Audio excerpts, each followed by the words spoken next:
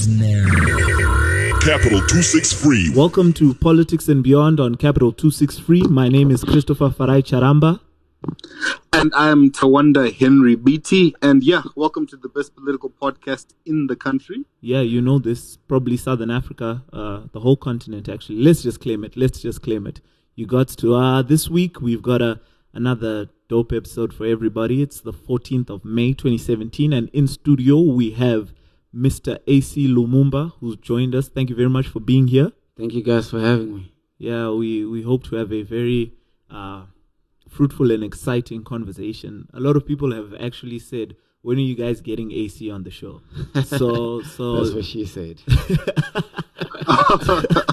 So some people are actually already ever controversial. Because we've had Nomaliso on the show a couple of times. And, she's a star, isn't she? Yeah, no, she is. She's a very fiery character. Mm-hmm. So from there, people wanted to know, okay, so let's have Acie. Let's hear what's going on with Acie. Right.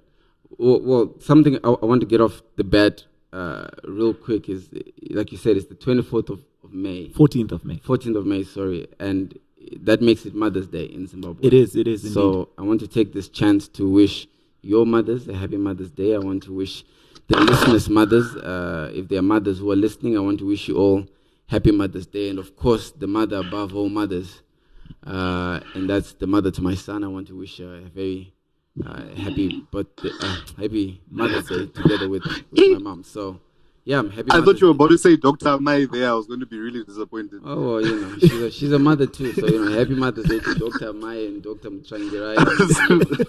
all the women who are married to politicians who are doing well or not so well for our country.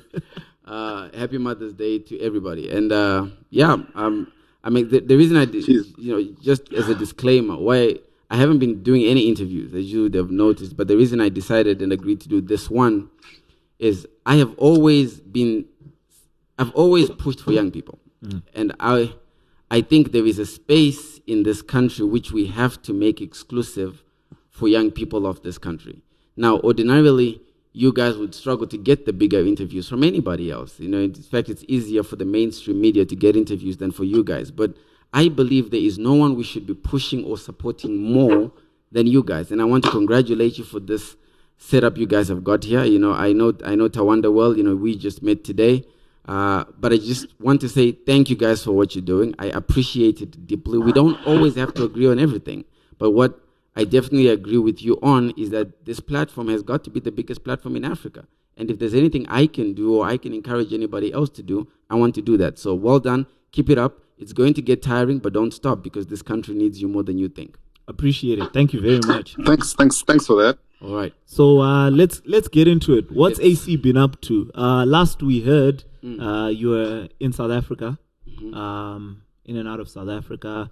I want to know what's happening with your court case as well, because those are some of the things that the media has been picking up. So what's Acie been up to in the past, year or so, since 2017 started?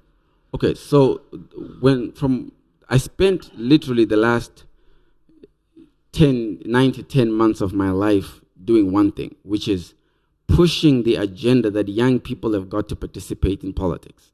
I started making this noise before anybody else started making this noise. Now what seems like a common chorus is something I've been pushing from the get-go, and that is young people have got to begin to participate in the political dispensation of their own country. So that's what I've been focusing on. But what happens with this focus is it's trial and error. So you have to try a lot of different things and see what works and see what doesn't work, but you should never be afraid to let go of what doesn't work and move on to what does work. I'm particularly focused right now on young people who have made it clear that they intend to run in 2018. So those are the young people who will then be responsible for all the other young people who have been reaching out or trying to participate in politics. My time in South Africa, I've been spending that time networking with Zimbabweans who are in South Africa, talking to them about how we can work together to put money behind the young people who do want to run. Because the biggest handicap young people are going to face in 2018 is how do they fund their interest to run? How do they fund their campaigns? Ultimately, politics and elections comes down to who can afford to beat the other competitor. I haven't seen anywhere in modern politics where a winner has been the person who had the least money. Normally, the winner of the race is the guy who had the most money. Now, I need to make sure that if young people are going to say we want to run, they have got the most money to be able to build such a campaign. So I've been spending a lot of focus and a lot of time on that in South Africa. But yeah, I guess that's what I'm busy with. And I'm going to stay busy with this until 2018, the agenda of making sure if there's a young person out there who says, I want to be a member of parliament or a councillor in my country, resources are made available to help them do that. Does this mean that the young person has to be an independent, or it doesn't matter what political faction or political party that they're running behind? So if I was going to run on a PDP ticket, but as a young person, I also needed some support, would you support me if I was going to be a young person running in ZANU-PF, in MDC, or are you saying the people that don't fall under the banner of the political parties? Okay, so the clearest way to answer that question, Tawanda, is I have a natural selfish interest towards young people who are pushing the same ideology that I push. And that ideology is that Zimbabwe must be a prosperous nation, but the pathway to that place called prosperity is paved by the ideas of young people. The building blocks to that get us to that place we all call prosperity, whatever your version of prosperity is, that pathway must be charted and built by the ideas of young people. So I'm more inclined to young people who are running from that front.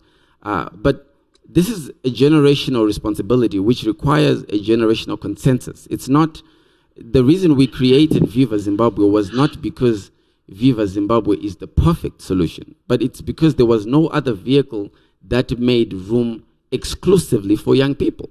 If you go to any of the other political parties, at least the ones that we call mainstream, there is no clear pathway of how young people begin to be noticed, how their ideas begin to be heard.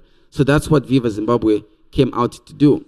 But to the extent of answering your question, so are we going to support all young people? Absolutely. If you're a young person and you have interest to get into politics, I want to make sure you get a shot too. So we're supporting everybody. That's why I now play more with the language of class of 2018. It's a class.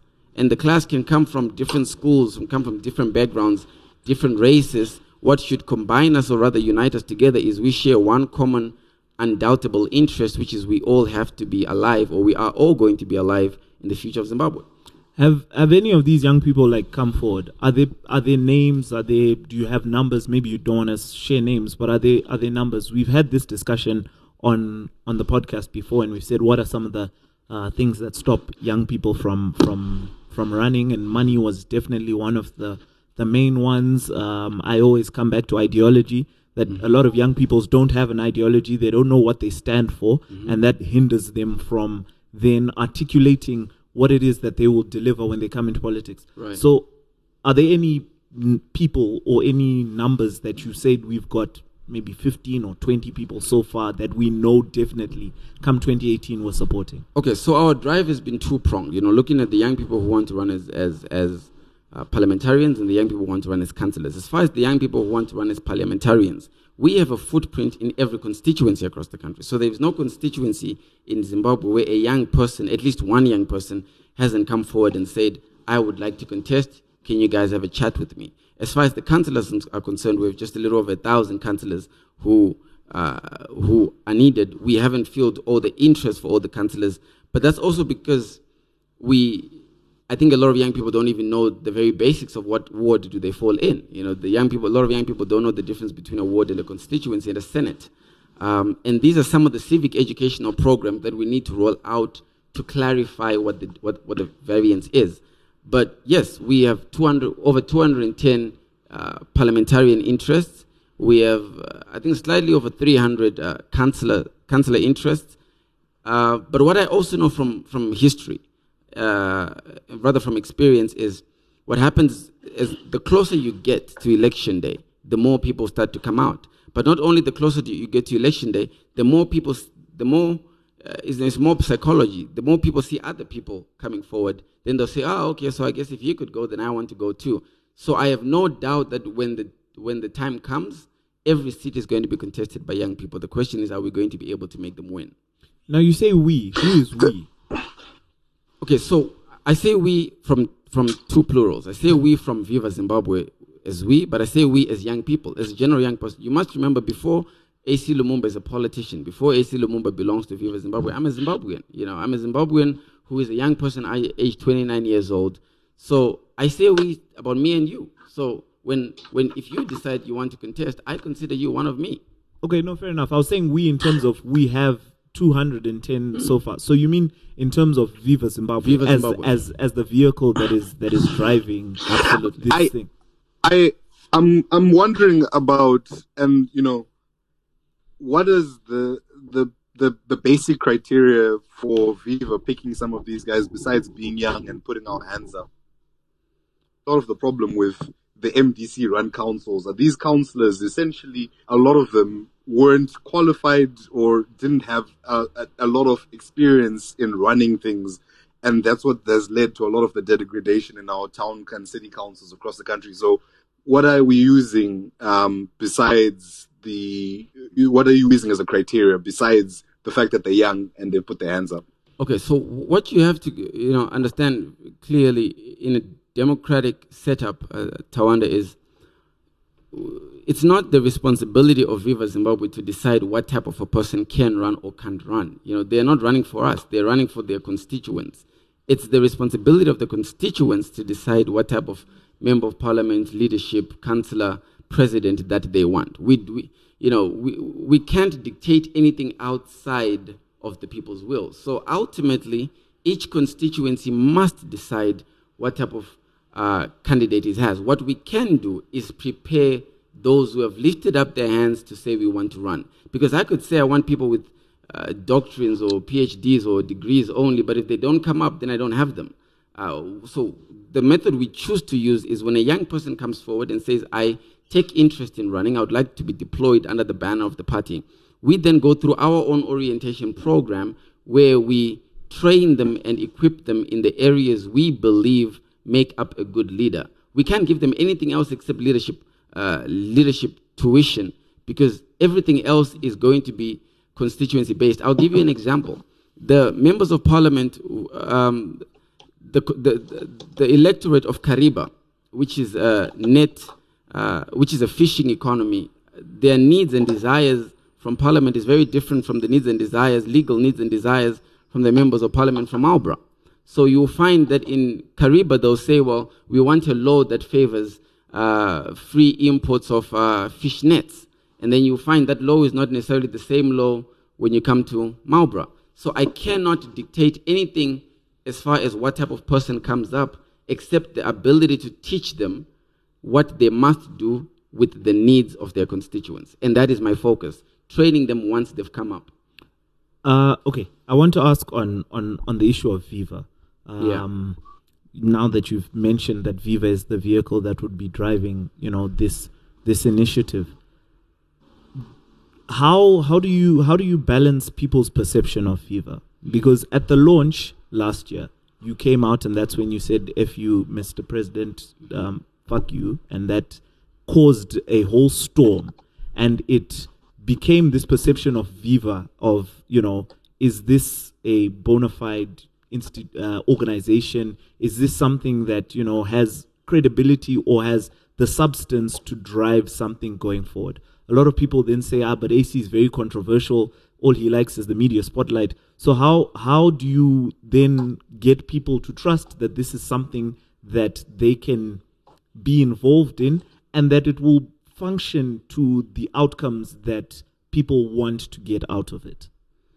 I think you have to be able to categorize and clarify which people you're talking about. Because when you say people, which people? Even young people like myself, right? So I was at the launch of what you call it. And I for the first, half hour or whatever it was, you were giving your speech. And everything was, okay, I'm listening. This is very interesting. I'm, thinking about it.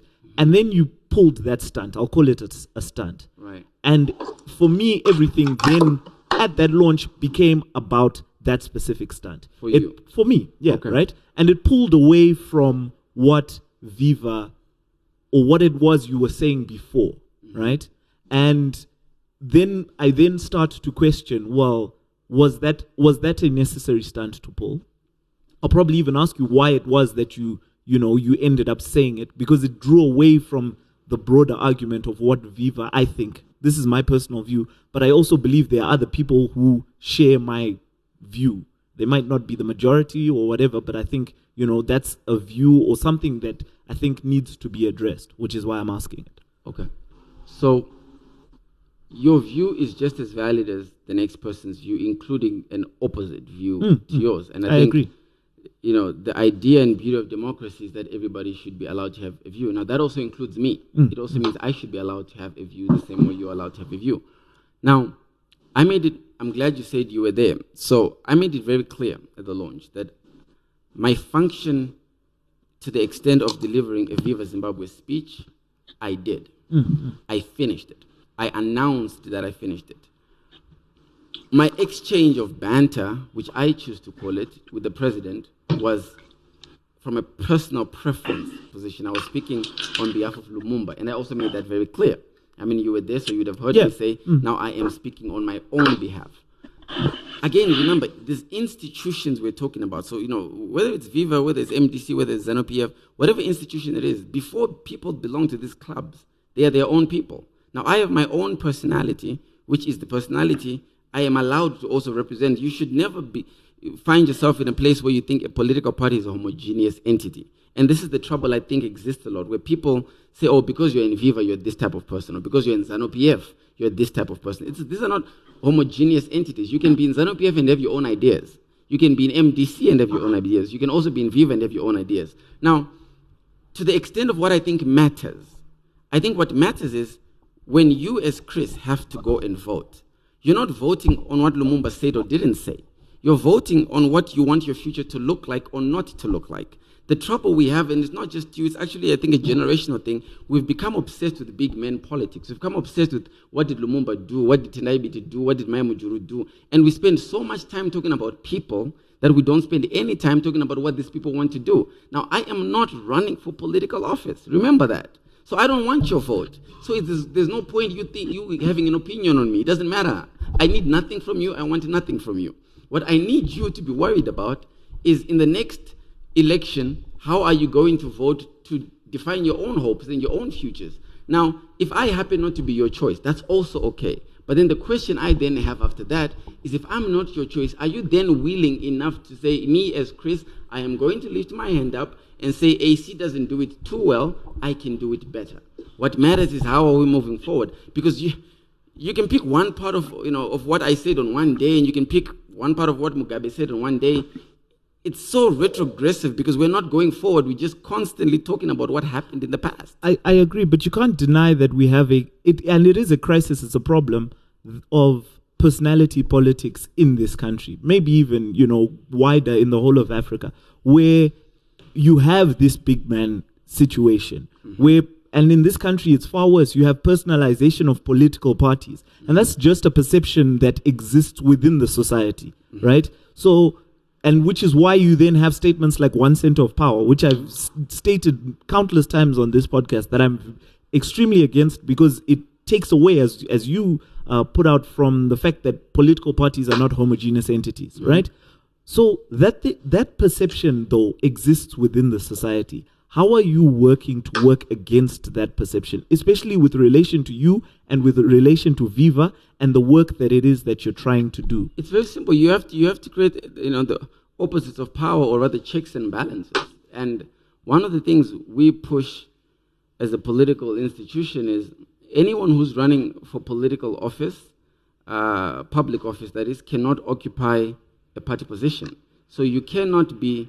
So, for example, I chair the party. I cannot be chairman of the party and then I'm also an MP, or then I'm also a councillor, or then I'm also a senator. There has to be a place or a point where there is checks and balances. So as long as you occupy a position in the party, you are exempt or you are barred from contesting for a position publicly, because the party has to keep tabs on you. And the only way we keep tabs on you is if we're not conflicted at the very same time. The reason you have such things as one center of power is when you have a president who's the commander-in-chief of the defense forces, who's the first secretary of ZANU-PF, who's the one center of power, who's the, he occupies, he holds in his hands the keys to all the doors. It's very difficult to talk to him about what's happening in any of in any of those doors because he holds the keys. So how we deal with it is we simply separate the two. So while you find me chairing the party, for as long as the party wants me to chair it, I cannot contest in any public office. Should I decide I now want to be an MP, I now must relinquish of one position, so I focus on the other. And I think that's how you manage the idea of supermans in politics. I think I agree with that sort of method of organization. Well, two things do then immediately come to mind, particularly given the whole situation and the context of Zim that we're in. Clearly, Viva is a youth party. You may have 210 candidates, but you don't have a presidential candidate at the moment. And even if you, as chairperson, was a presidential candidate, you still fall outside of the constitutional means. So are you looking for a presidential candidate? Or are you going to join the coalition of opposition parties? Because essentially whatever you say, whatever else, it may be a youth party, but it is a youth opposition party. Okay. So a couple of things you've raised there. One is, who is our presidential candidate? And two is, are we going to join the coalition? So let's talk about who's going to be our presidential candidate. You must be a presidential candidate based on the deployment of the people. So some sort of Congress must ascertain that we nominate Chris to be the presidential candidate. Or Chris can then say, that type of Congress, I would like to be a presidential candidate. Now, we haven't really had that. For reasons I wish were not there. We haven't been able to fund a Congress. We haven't been able to mobilize or organize it together yet. So yes, we don't have one yet. And if we had to support one, leading to your next question, are we going to be joining the coalition? The trouble with this coalition is, I don't know exactly what we're joining. So maybe you can school me a little, because I am completely clueless on what we are joining and what that thing which we are joining has to do with the aspirations of young people, number one. But number two, how on earth this coalition intends on beating ZANU-PF in the next election? So I don't know. A lot of people would say that, the coalition, in fact, it's my personal view as well, that the coalition is the best chance that any of us have in beating ZANU-PF in 2018, purely because by sheer force of numbers, by sheer unity, you'd be able to defeat this monolith that's ZANU-PF. So I think that is one of those situations that you can't find out what is in the coalition for Viva without being part of those discussions, without being part of the talk. So is it not a situation where, these things are still ongoing? It's a very fluid situation. Shouldn't you want to be at the table to hear and learn? And this goes, for everyone. I'm talking in terms of other, not necessarily opposition, but other activists and everyone like that. You don't know what it is about, but you have an opportunity to go to the table and hear while it's being formulated. So do you not think that Viva... It's not that I don't know what it's about. They don't know what it's about. Okay, so from the get-go, from the idea of NERA, and I don't refuse to participate in these things because I'm a selfish narcissist who wants to beat his own chest, but I also like reason that is put in the context of political play. From the first time I was called to come and join NERA, I asked questions that had no straight answers to, right up until I was called again to come and participate in the conversations about the coalition. And it's the same things that haven't been answered. What sort of questions are these? So when the conversation of NERA began, Didmas Mtasa was still clearly in charge of it at that point, is I asked, so you're asking me to come to the table to discuss pushing for electoral reforms. Can you tell me if you believe that electoral reforms are actually going to come? Do you believe in your head that there is going to be a circumstance where Robert Mugabe is going to change his security chiefs because you've made noise? And no one could give me a straight yes. Then I said, okay, let me ask a second question. Where do you get the authority from to go to Robert Mugabe and demand a constitutional mandate that he has to appoint whatever security chief that he wants to appoint? And then there's no way you're getting this power from. So I struggle with a body that is absolutely no legal basis, that is absolutely no legal mandate, that decides it wants to go and pursue a journey that it knows is not going to come up with any result, but they do it because the donors want the money. I mean, the donors want to see it so the donors can give you money. So when politicians now want to access donor money, we begin to create these crazy-looking organizations because it appeals to donors. NERA is not going to achieve one electoral reform. And for that reason, instead of spending 12 months pushing an agenda for NERA, I would rather spend 12 months trying to figure out how to win in constituencies. Now, we move past NERA and go to the okay, go ahead. But no, before you move past that, that logic seems flawed because you yourself took part in rallies and marches and demos that may not necessarily have been NERA ones. They may have been this flag ones. They may have all of those things. These are all the same arguments people use against any form of activism in Zimbabwe. It's the same. You're trying to push. So I mean, are you saying in yourself that your peers, Linda, Patson, this flag, Pastor E, all these people's work is essentially flawed because they're not going down to the ground, to the constituency, and are not pushing reforms from the constituency up? Okay, now, Tawanda, it's very important you separate politicians and activists. NERA is a coalition of political parties that have gone to do activism. And activism is being carried out, the other activism is referring to is being carried out by exclusive activists who are not necessarily politicians. But it's disingenuous for those people to not say that they're activists, first of all. They're political activists. They're against the government. They're political in their nature. They are. I think it's disingenuous. It's a false equivalent. The point I think matters more, which you're asking is, so Acie, you've been out there supporting Kudamsa Siwa, supporting Pastor E at some of their rallies, so why then would you say you don't support NERA? Even when I went to support any of these people, before they're activists, they are my friends, and I've always made it very clear, I do not support activism. I do not think activism is the correct pathway to get electoral reform. I think they should be spending that energy on a political process. However, because they are my friends who stand in solidarity with me, I choose to stand in solidarity with them. I am not an activist when you see me sharing a Tea Party video. I'm not an activist when you see me sharing this flag video. I shared them because I resonate with the message. I support what my friend is trying to do. Doesn't mean I necessarily have to agree with it. Surely, I mean, I can support what you guys are doing with this podcast. Doesn't necessarily mean I agree with you. I mean, I've never changed my position on activists. I believe there is a space in society for activists, and it should not be taken away from them. I am just not inclined to that space. I am a politician 100%. I believe in political processes. I believe in the political game. That's why I play the political game. I'm not an activist. I don't understand activism. I don't agree that activism is going to bring the result, but I do agree and understand that it is a space to play. Let it play that space. I'm not going to indulge myself too much into what they're doing right or wrong because that's neither here nor there. It's their space, not mine. So yeah, fair enough. So the coalition. So moving to the coalition. Yeah. So the problem I had with the coalitions, and I got 2 phone calls from the coalitions and from people who I regard very highly. One from both actually are from the one is still in MDC, one has now left MDC, but both I regard very highly. And they said, well, come, we want to talk to you, want to take you to, Dr. Changirai, so we can figure out how to fit you into the coalition. My issue with the coalition is this.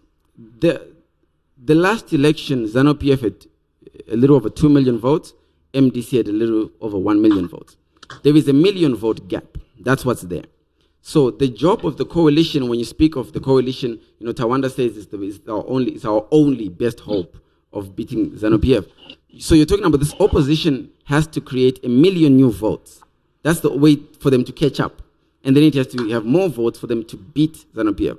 Now, if you asked me, do I think that Maimujuru, Tendai BT, Washman Ngube, and whoever else is signed onto the coalition, plus Changirai together, create a new 1 million votes? Does their coming up create 1 million new votes in this country? Does it inspire a young person to vote? It definitely doesn't inspire me. It definitely doesn't inspire anybody I know. So no. So why would I then again go to join a situation where I genuinely believe Robert Mugabe will beat them?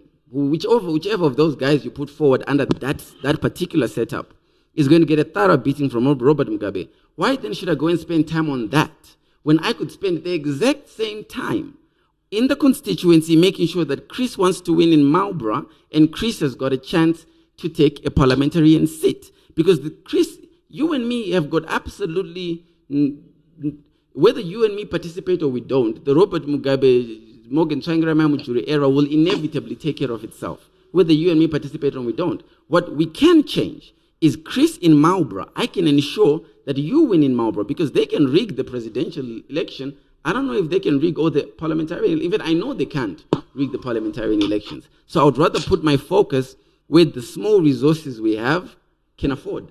So no, I am not. I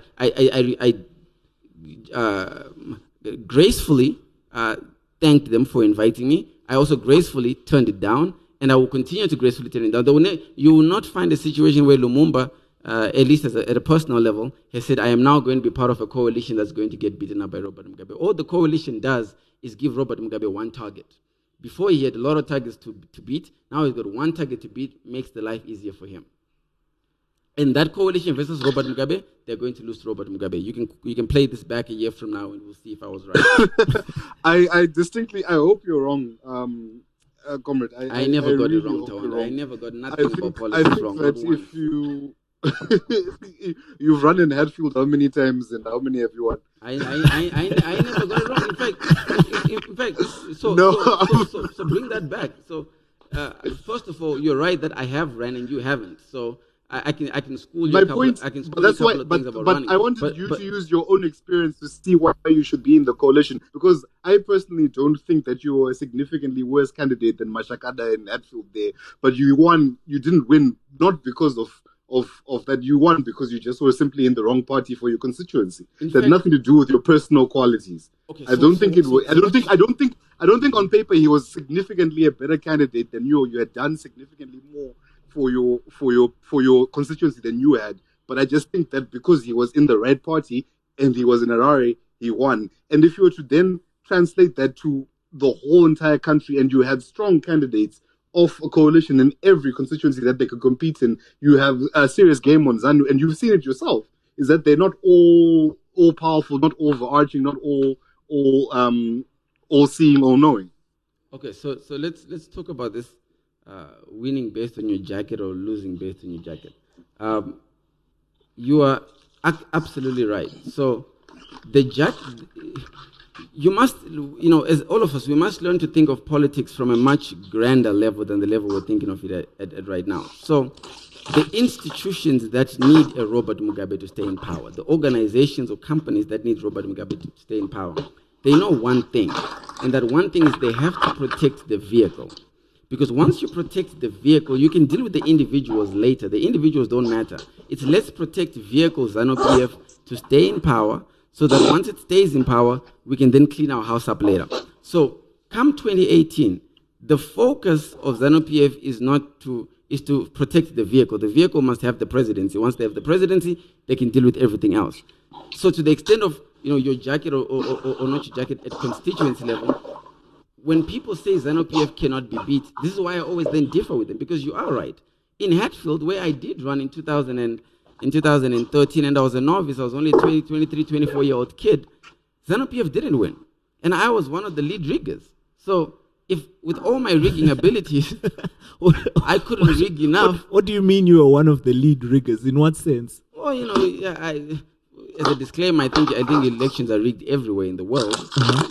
But in the sense that Tapiwa Mashakada could not have one rally in Hatfield during 2013 election. Not one rally. If I saw one of his cars coming to campaign, we made sure there was a shutdown. We would send by the time he gets there, but even with all of that, the reason why he still went on to win is that could only maybe give us an extra 5% margin or an extra 10% margin. But still made sure that the MDC jacket won. But the reason they won in Hatfield, like they won in Kuwadzana, like they won in Harare Central, is because one thing ZANU-PF cannot beat is the numbers. They can beat margins, but they can't beat large numbers. And in 2013, these places, Tendai beat his constituency, your father, that's one of the constituencies we couldn't rig. When I was in ZANU-PF, because how do you rig a constituency where your dad is a rock star in that constituency? Like a bona fide rock star. So no matter what you do to rig Tendai Biti's constituency, you can't rig it because the numbers don't lie. And because of that, I am genuinely convinced that if the so-called coalition had the numbers, we would have seen those numbers already. Because all the numbers you're talking about in the coalition are numbers from 2013. When you really look at that coalition, it's just MDC 2013 all over again. That's all those numbers. No. I disagree. It's MDC 2008 because that's the last time you would have a really truly unified opposition on the back of a disunified ZANU-PF, on the back of extreme economic problems. And that's the trifecta. That's what you need. You need a unified opposition. Coalition will give us that. You need a disunified ZANU. The factions in ZANU are probably going to give us that. And the third thing you need, unfortunately, is you need a situation economically and socially that's going to create a situation where ZANU is not popular even in the rural areas because people don't have money. I think you're also not very wrong. And I would like to shut talking about other political parties down pretty quickly, so get back to talking about us. But you are right. But the one thing you are also missing, which is a very big factor, Tawanda, is in 2008, you were talking about a very heavily funded MDC. Like I said from the very get-go, elections are all about cash. In 2008, MDC had way more money than ZANU-PF did. In 2013, MDC they had money, but nothing to the extent ZANU-PF has. And in fact, in 2018, when you look at the political budgets right now, ZANU-PF is definitely ahead on budgets right now than MDC is. So there's also a huge money factor there. And can this coalition raise money? I think part of putting it together was the sponsors of the political appetite from the global financial political community wanted to see a coalition. But do I think it warrants them to beat ZANU-PF? Again, it's something I would like us to have this conversation sometime next year after the elections, and I'd like to tell you I told you so. And so your perception right now is ZANU-PF is going to win 2018? No, my perception right now is ZANU-PF will beat that coalition any day. So who won't they beat? Who won't they beat? Good question. Now, I am of the opinion there has to be another way. I am of the opinion there has to be a third alternative when you start talking about political opposition. I'm glad we've got these political parties opposition out of the way. So now that tells us everyone we should not worry about. What I think is now going to happen is you're going to see, and the world trend has shown us this, France has just shown us this, Donald Trump showed us this. You're going to have someone who is not in the political setup right now, I think, or even in the political setup, but who steps out of it, comes into the open and says, I am going to lead a new direction. But this person has to speak to a specific generation, and this generation he has to speak to is a generation of virgin voters. The candidate who appeals to virgin voters is the candidate who wins. I'll give you a casual example. Had the Pastor E moment happened 3 months before a general election, Pastor E would be the next president of Zimbabwe. Had it happened 3 months before a general election, because that hype and momentum and the idea that this person is someone from the outside is what people want. I think there's a genuine, and warranted distrust from the public when they look at the current active political players. So I don't think anyone in the coalition is the right candidate. I really wish Tendai Biti hadn't joined, because I think he has always been onto something, but I understand the pressure if he ends up joining or if he hasn't joined already. But who's going to be the next president of Zimbabwe? If it can't be Robert Mugabe, it's going to be a third alternative. Not anyone in the coalition. Now, who are the names people are speaking about? I've been hearing the name Kosana Moyo coming up often. He's someone I know, someone I've met. I think Kosana Moyo can absolutely thrash Robert Mugabe. He can absolutely do it.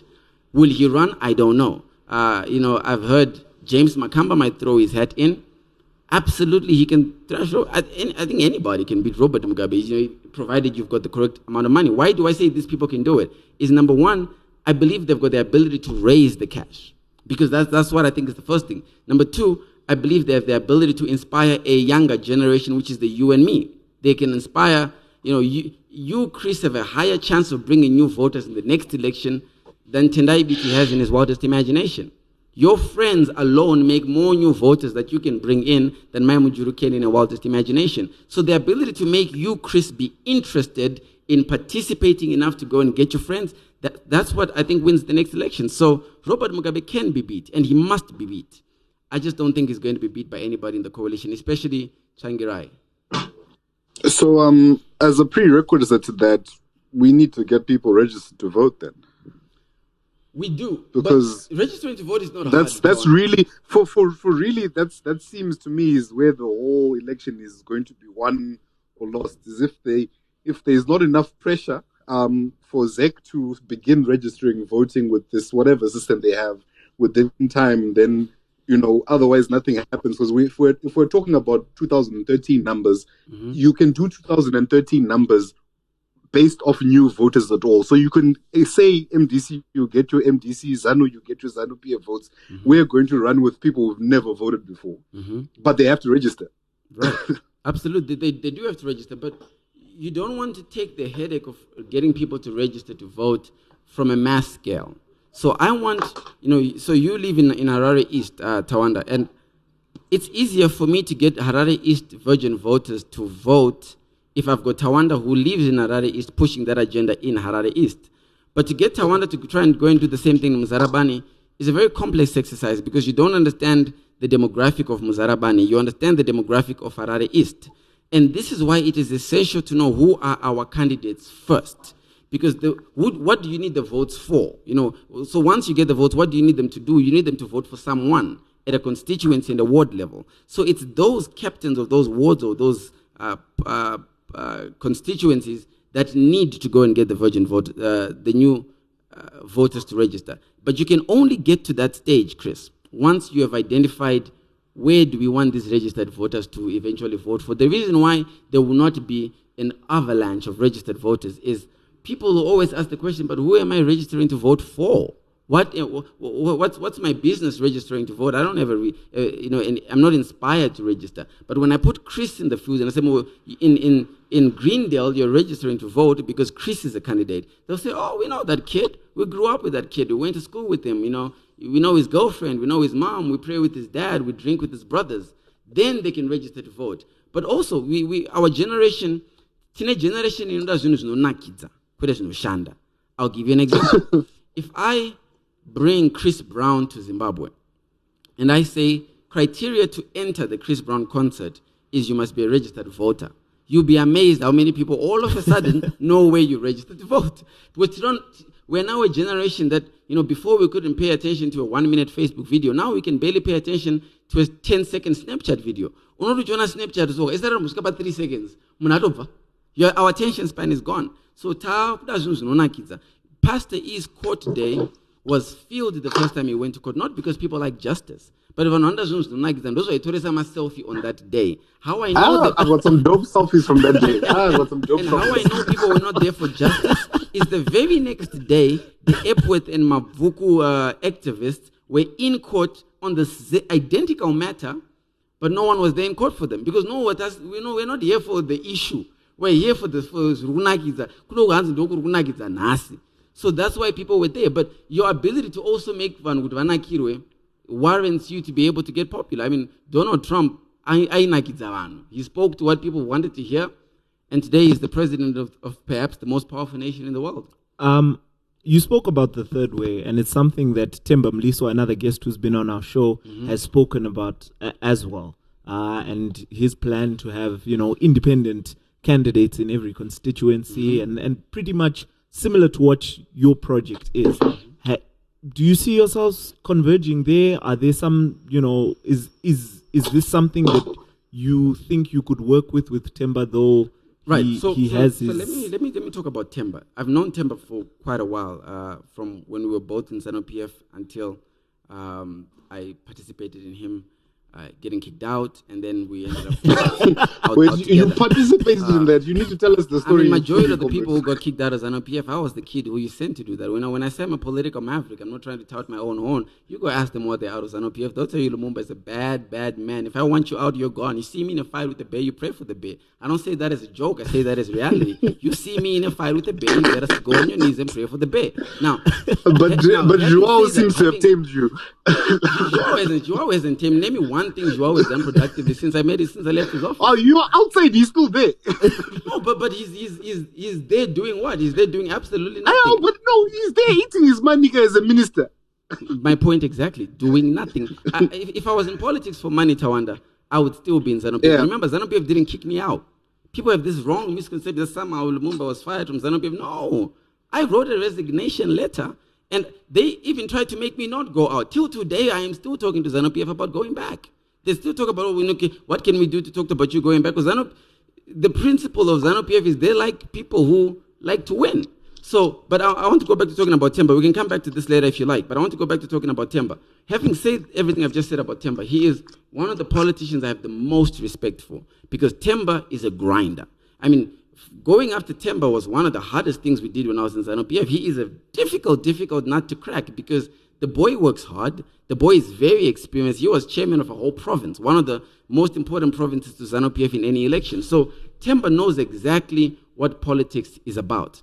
Now that Temba is out, would I be willing to, do I see a way where me and Temba can work together? I speak to Temba a lot. We've discussed areas of how we could work together. We just haven't gotten to that point of so where.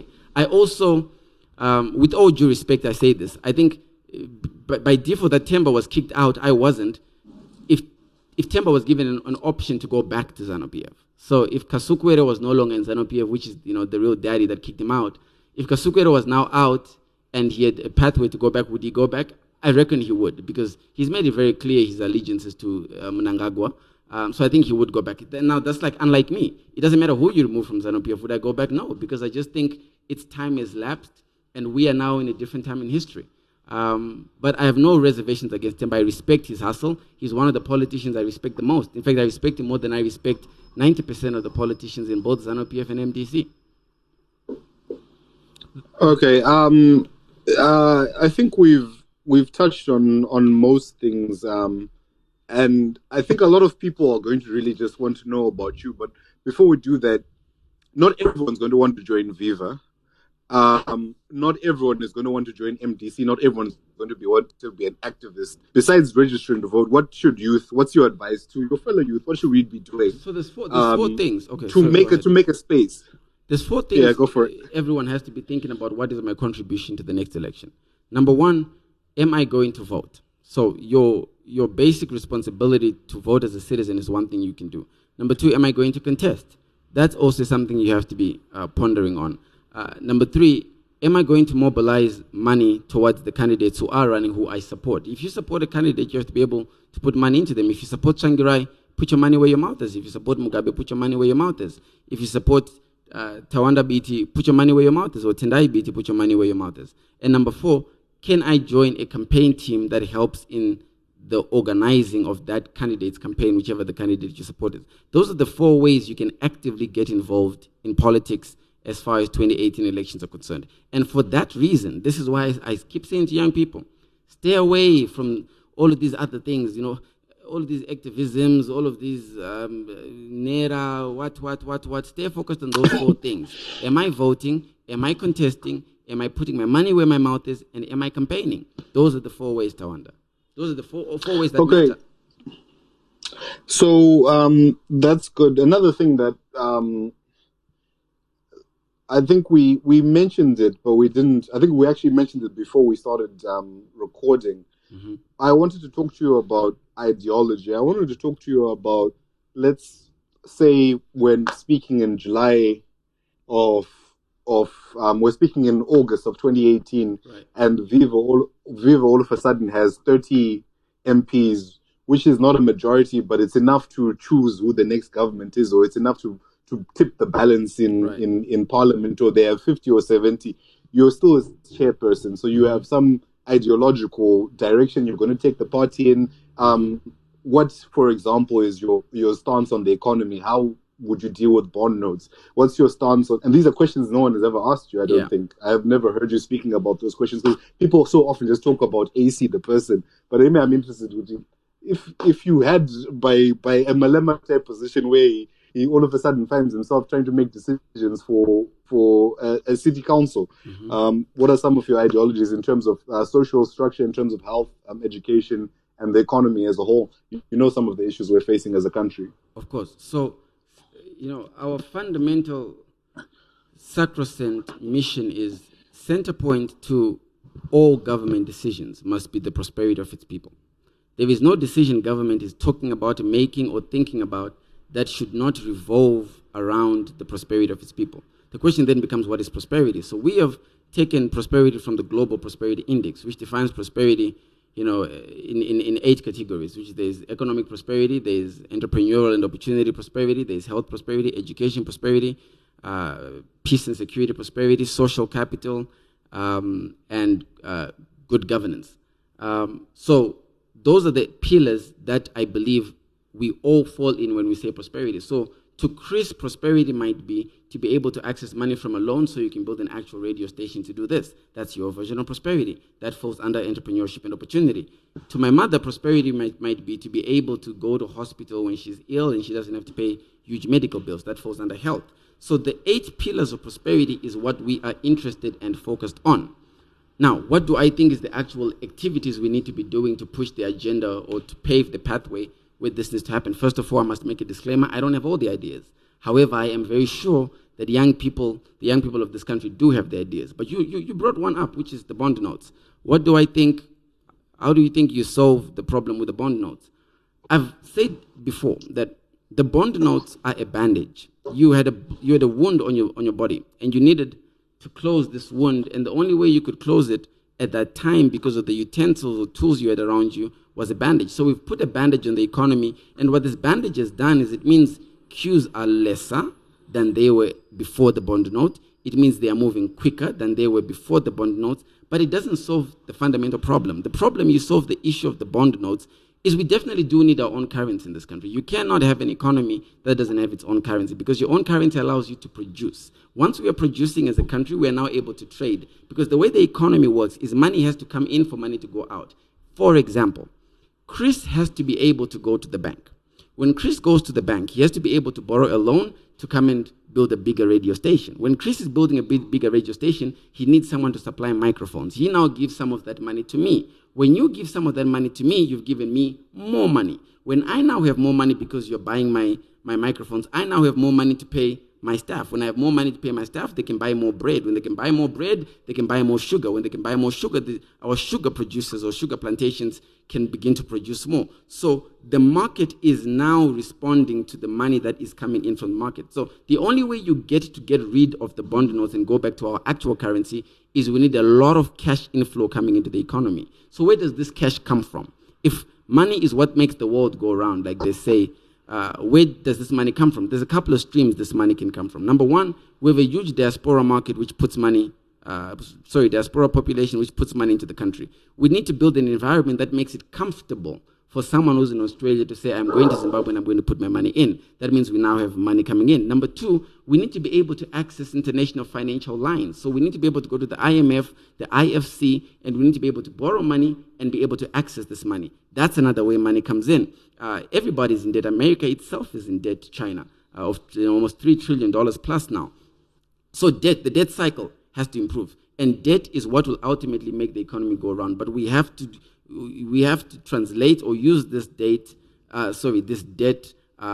with our own currency, because only our own currency allows us to control the cost of production. Without ability to deal with the cost of production, we can't grow the economy. Let me tell you the problem with not being able to control your cost of production. If you're using the US dollar, for example, this US dollar has to come from somewhere. So let's assume you're buying this US dollar from the Federal Reserve Bank in the United States. When you buy this US dollar, you're buying $1, but you're actually paying some money for that US dollar. So already before you've even used the US dollar, you've paid for it. So watonech kwereti chekuripeya mari yoyo before you've used it. So you are in debt before you've even done anything with the money. So there is no way your loaf of bread being produced by a US dollar can ever compete with a loaf of bread produced by US dollar in the United States. Because iyo mari ndeyavo, you have to borrow money from them, pay back money to them, and it's one huge bad debt structure that ends you up in that position. That's how you get rid of the bond notes.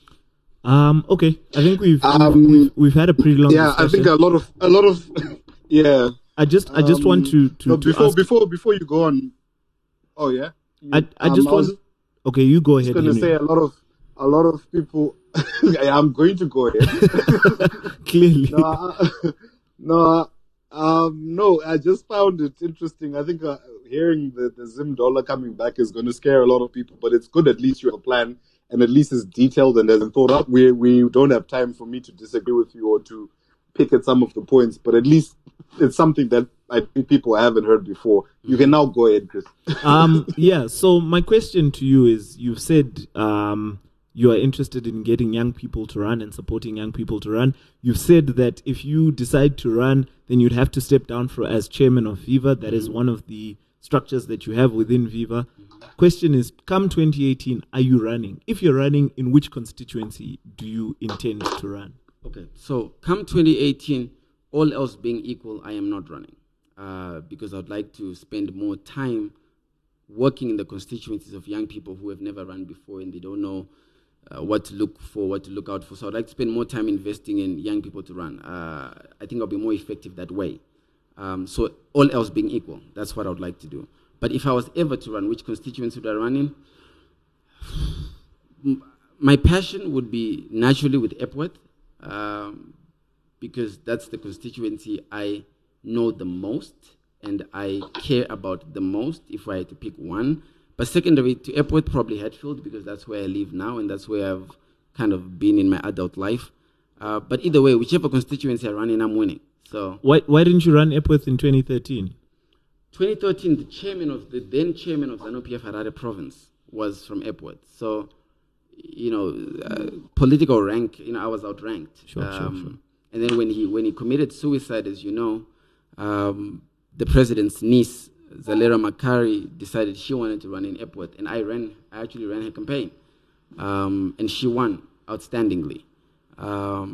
But again, kana mumbe ya mambo ya pinda munda mago utinda da kura ya mumbe ya mambo untu kumbiro mambo nanchi kumbiro ijige but isajige shese. And last question on someone asked from the how do you stop ZANU-PF from rigging the election?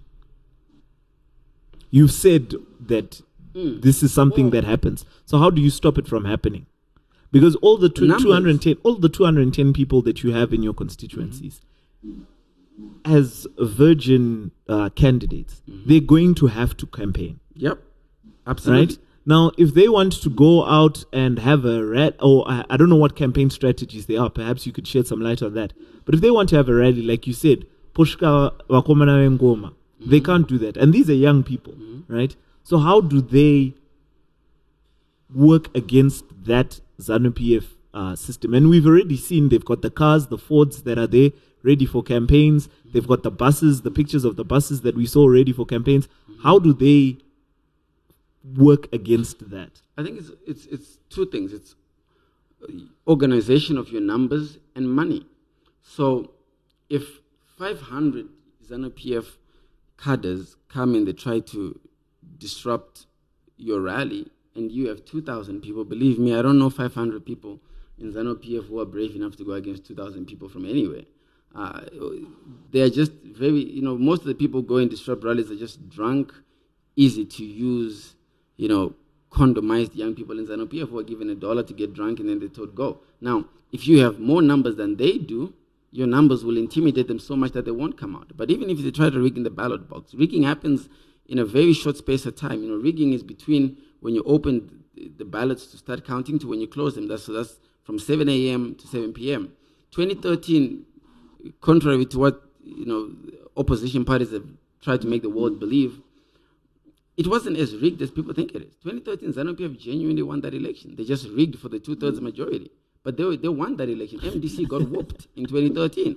Now, but how do you say they won the election but then rigged for the 2/3?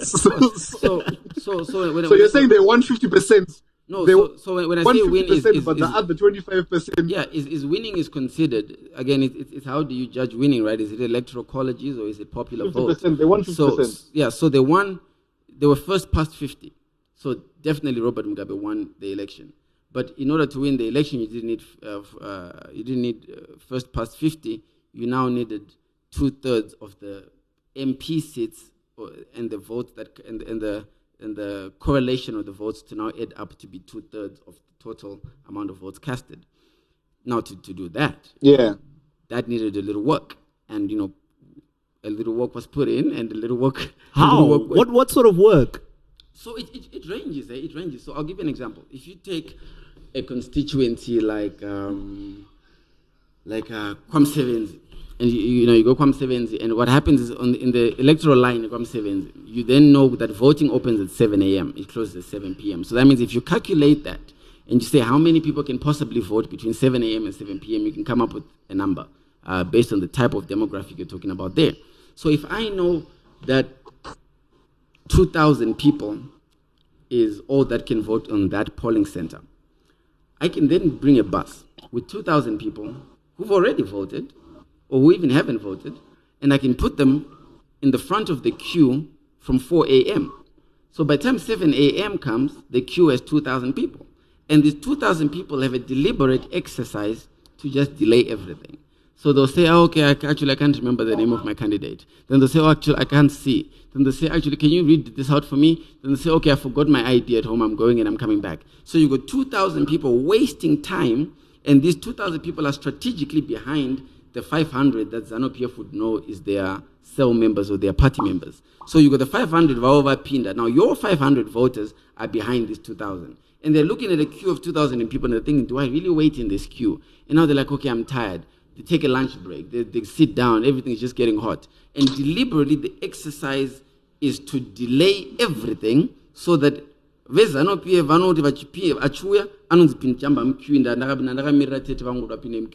the guy gets out, the ZANU-PF person goes in, they vote. And you're constantly behind. And then a little scuffle starts, a little what looks like a fight, but it's not really a fight. And it's not even a fight. You can't really credit the fight to ZANU-PF or to MDC. It's just two people who've decided they want to start fighting. And you can't, it's not fair to say, one way MDC, one way ZANU-PF. It's two people who are fighting at the polling center. Now all of your attention is now stuck on those two people. Police say, for 3 hours, you go back in the queue. By the time it's your turn to vote, it's 7 p.m. and you're now tired. You're like, and